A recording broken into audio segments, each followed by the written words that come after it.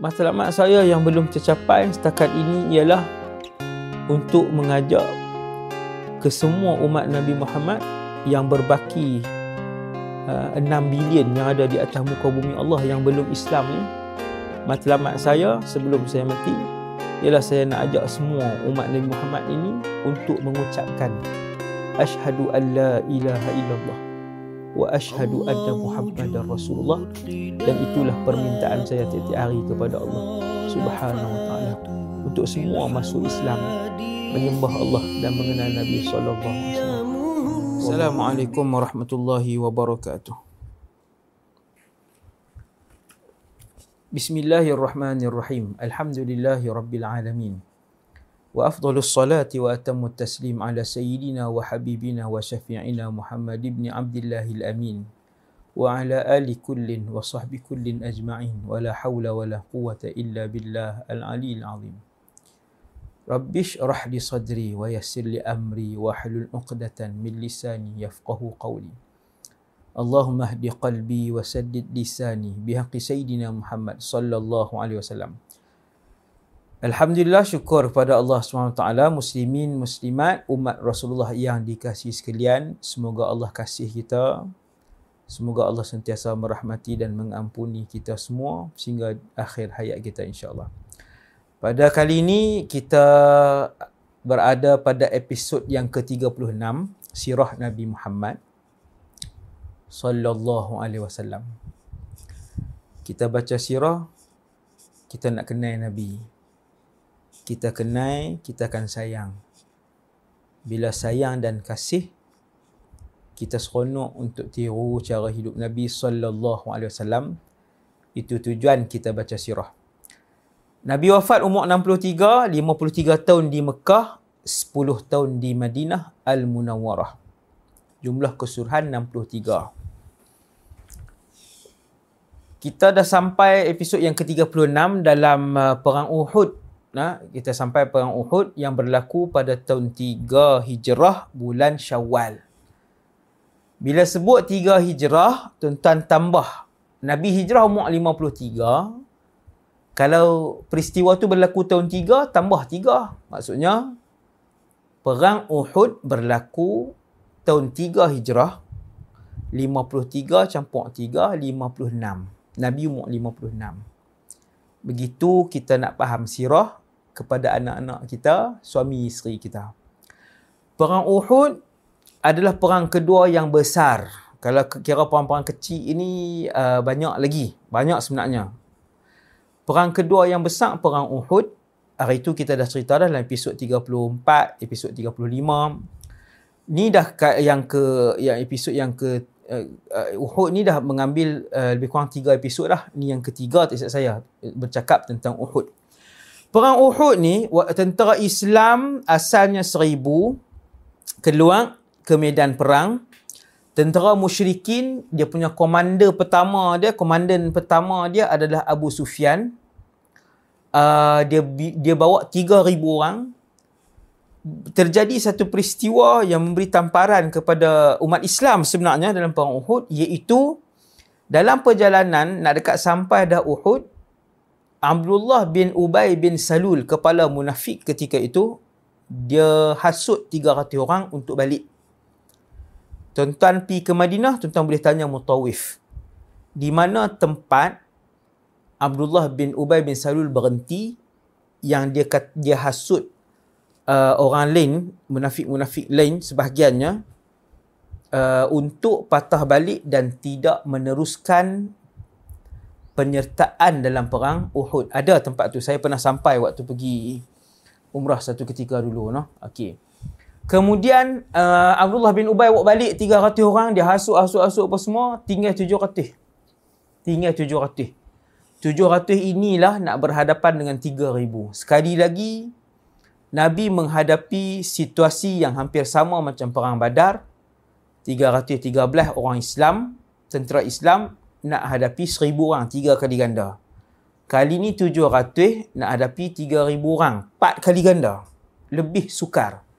Cuma kali ni orang Islam memang bersiap untuk perang bersama dengan Rasulullah.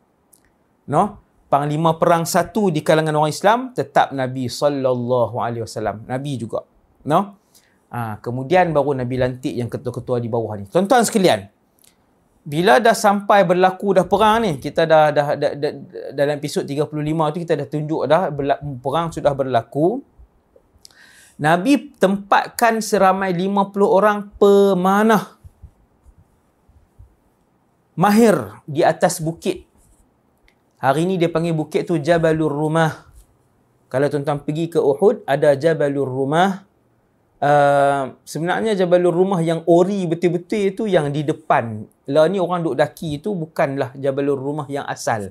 Depan dia ada sedikit bukit yang berbaki sikit saja. Itulah Jabalur Rumah yang asal. Kalau tanya tok-tok guru yang duduk dan menetap di sana. Okey, kemudian Nabi suruh duduk di atas bukit itu 50 orang. Bukit itu bukit yang tidak terlalu tinggi. Tuan-tuan kalau panjat 5 minit dah boleh sampai ke puncak dia. Dia bukan macam Uhud. Uhud tinggi. Uhud sangat tinggi. Uhud. Dia ketinggian dia nak dekat 1 kilometer. Uhud. Ketinggian. Puncak yang paling tinggi. Uhud. Tapi kalau Jabalur Rumah, tuan-tuan naik 5 minit dah boleh sampai ke puncak dah.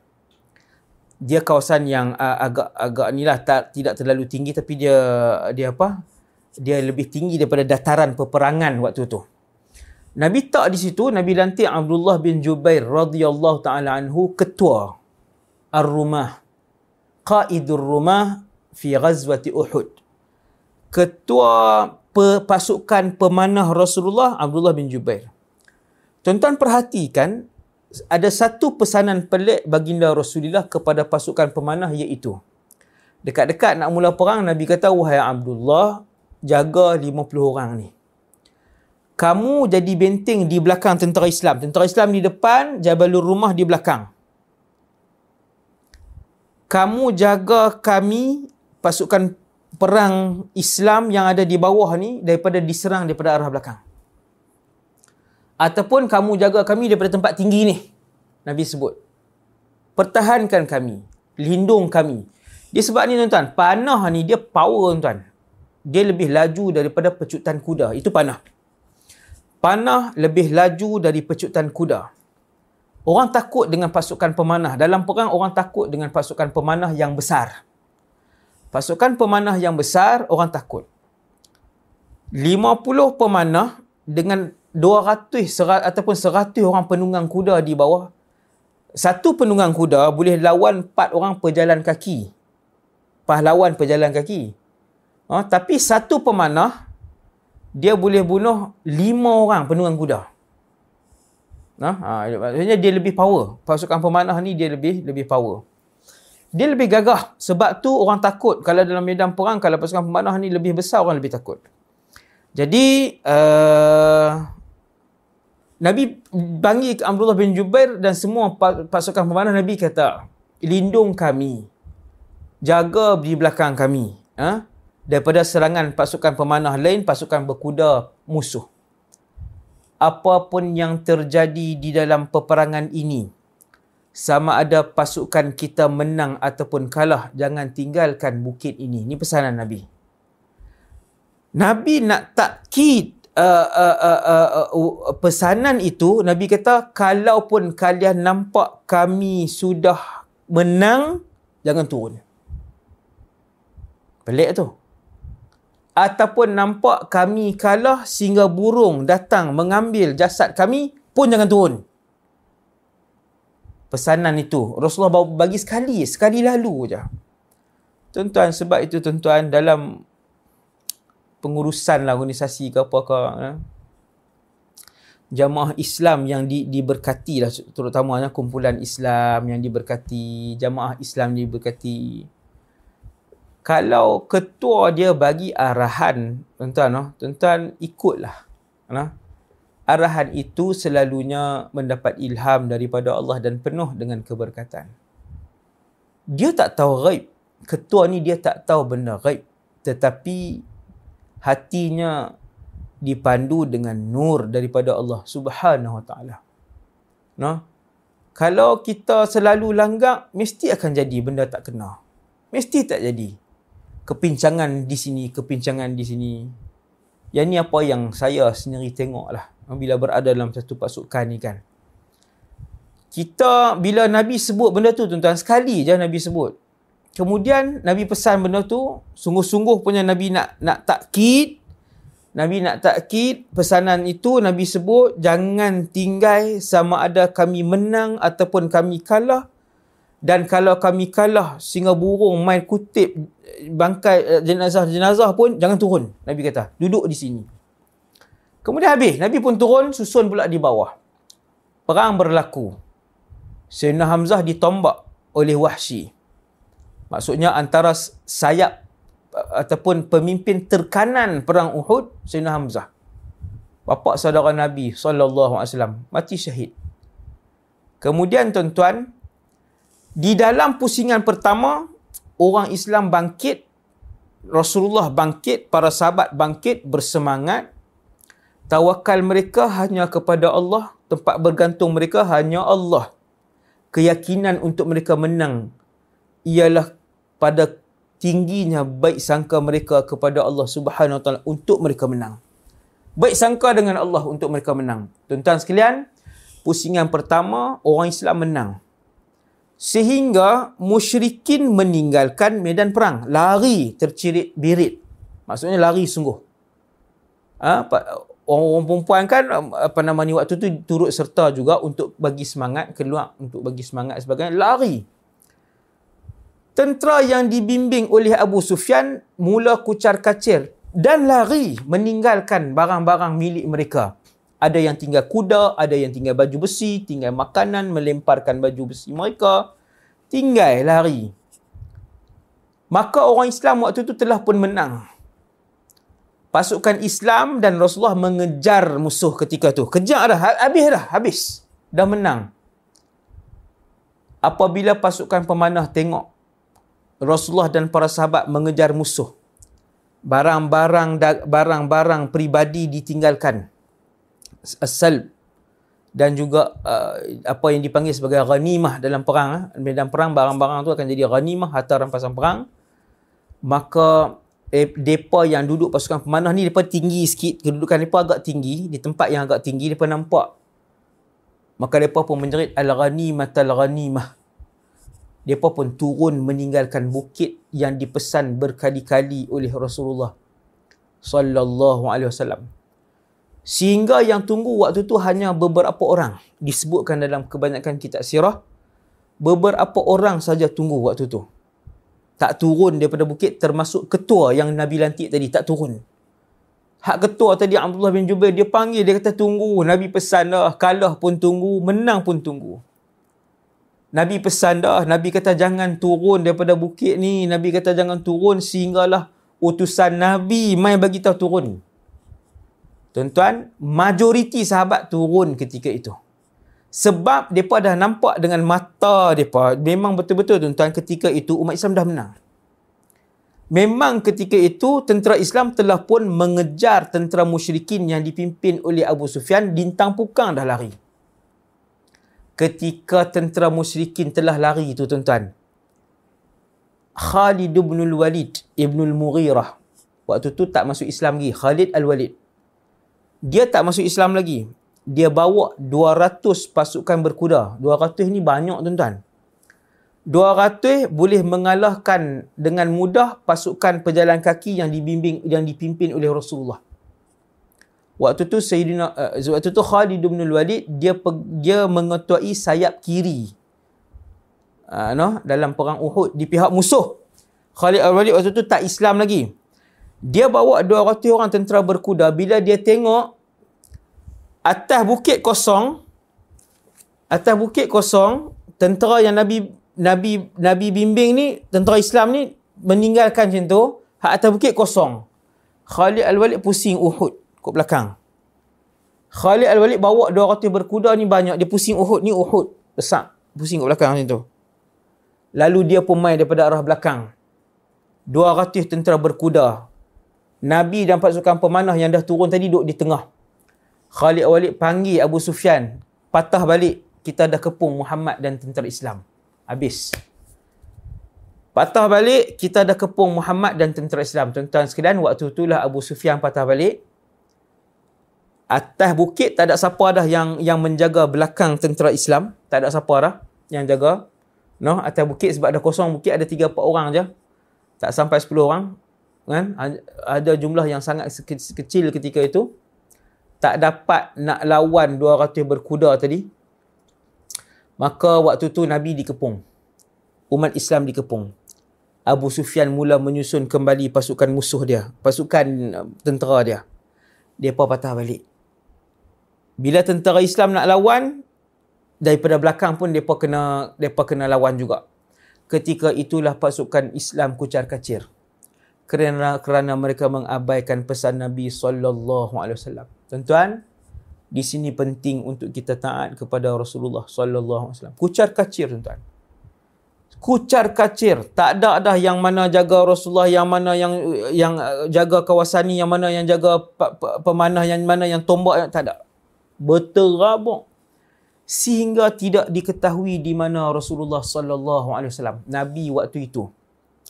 Seluruh pasukan musuh menumpukan kepada jasad Nabi. Kerana Abu Sufyan telah pun isytihar.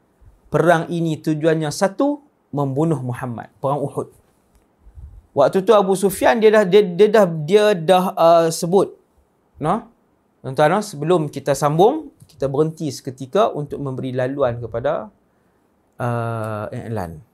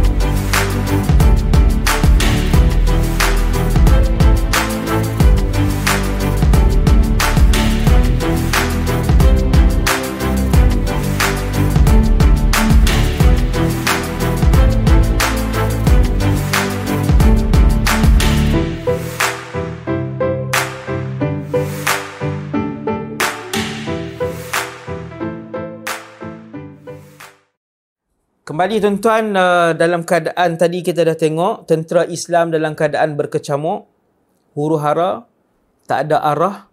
Waktu tu Nabi terjatuh dalam satu lopak yang agak dalam. Apabila mereka tak nampak Nabi, ada pasukan musuh pula yang menjerit, Qutila Muhammad, Qutila Muhammad. Bila pasukan musuh ada beberapa orang menjerit, Muhammad telah terbunuh, Muhammad telah terbunuh. Sahabat berpaling ke kanan tak nampak Nabi. Berpaling ke kiri tak nampak Nabi. Tengok depan dan tengok belakang dalam medan utama, kawasan utama perang tu, pertempuran, tak ada Rasulullah sebab Nabi sedang jatuh. Keseluruhan pasukan musuh waktu tu, mereka nampak, kebanyakan mereka nampak di mana Muhammad jatuh. Kesemua anak panah, tombak, pasukan pejalan kaki musuh ketika itu menumpukan kepada jasad Nabi SAW. Tuan-tuan, ketika Nabi jatuh, itulah Nabi cedera parah. Luka dan darah yang keluar daripada tubuh Rasulullah SAW adalah daripada kepala sampai ke kaki. Darah mengalir daripada atas kepala Nabi sampai ke kaki. Ketika mana umat Islam dan tentera Islam berkecamuk ketika itu, sahabat-sahabat kanan Nabi SAW masih lagi berada di sekeliling Nabi. Antara yang berjalan di sekeliling Nabi ketika itu adalah Al-Abbas ibn Abdul Muttalib. No? Waktu sebelum Nabi jatuh tu, Abbas dia berjalan. No? Dan Nabi pun sebut, Anan nabiyyu la kadhib, ana ibn Abdul Muttalib. Akulah Nabi yang tiada pembendustaan. Akulah anak Abdul Muttalib. Kemudian Nabi terjatuh dan waktu tu seluruh serangan ditujukan kepada tubuh Nabi. Sejajar dengan apa yang dijeritkan oleh Abu Sufyan bahawa perang kali ini adalah untuk membunuh Muhammad. Ziyad ibn Sakan radhiyallahu ta'ala anhu mengajak 10 orang Ansar untuk mempertahankan Nabi dengan seluruh dunia yang mereka miliki. Subhanallah. Dan dikisahkan bahawa seorang demi seorang daripada 10 Ansar ini syahid disaksikan oleh Rasulullah SAW. Yang terakhir sekali syahid adalah Ziyad ibn Sakan, satu sahabat yang kita tak pernah dengar.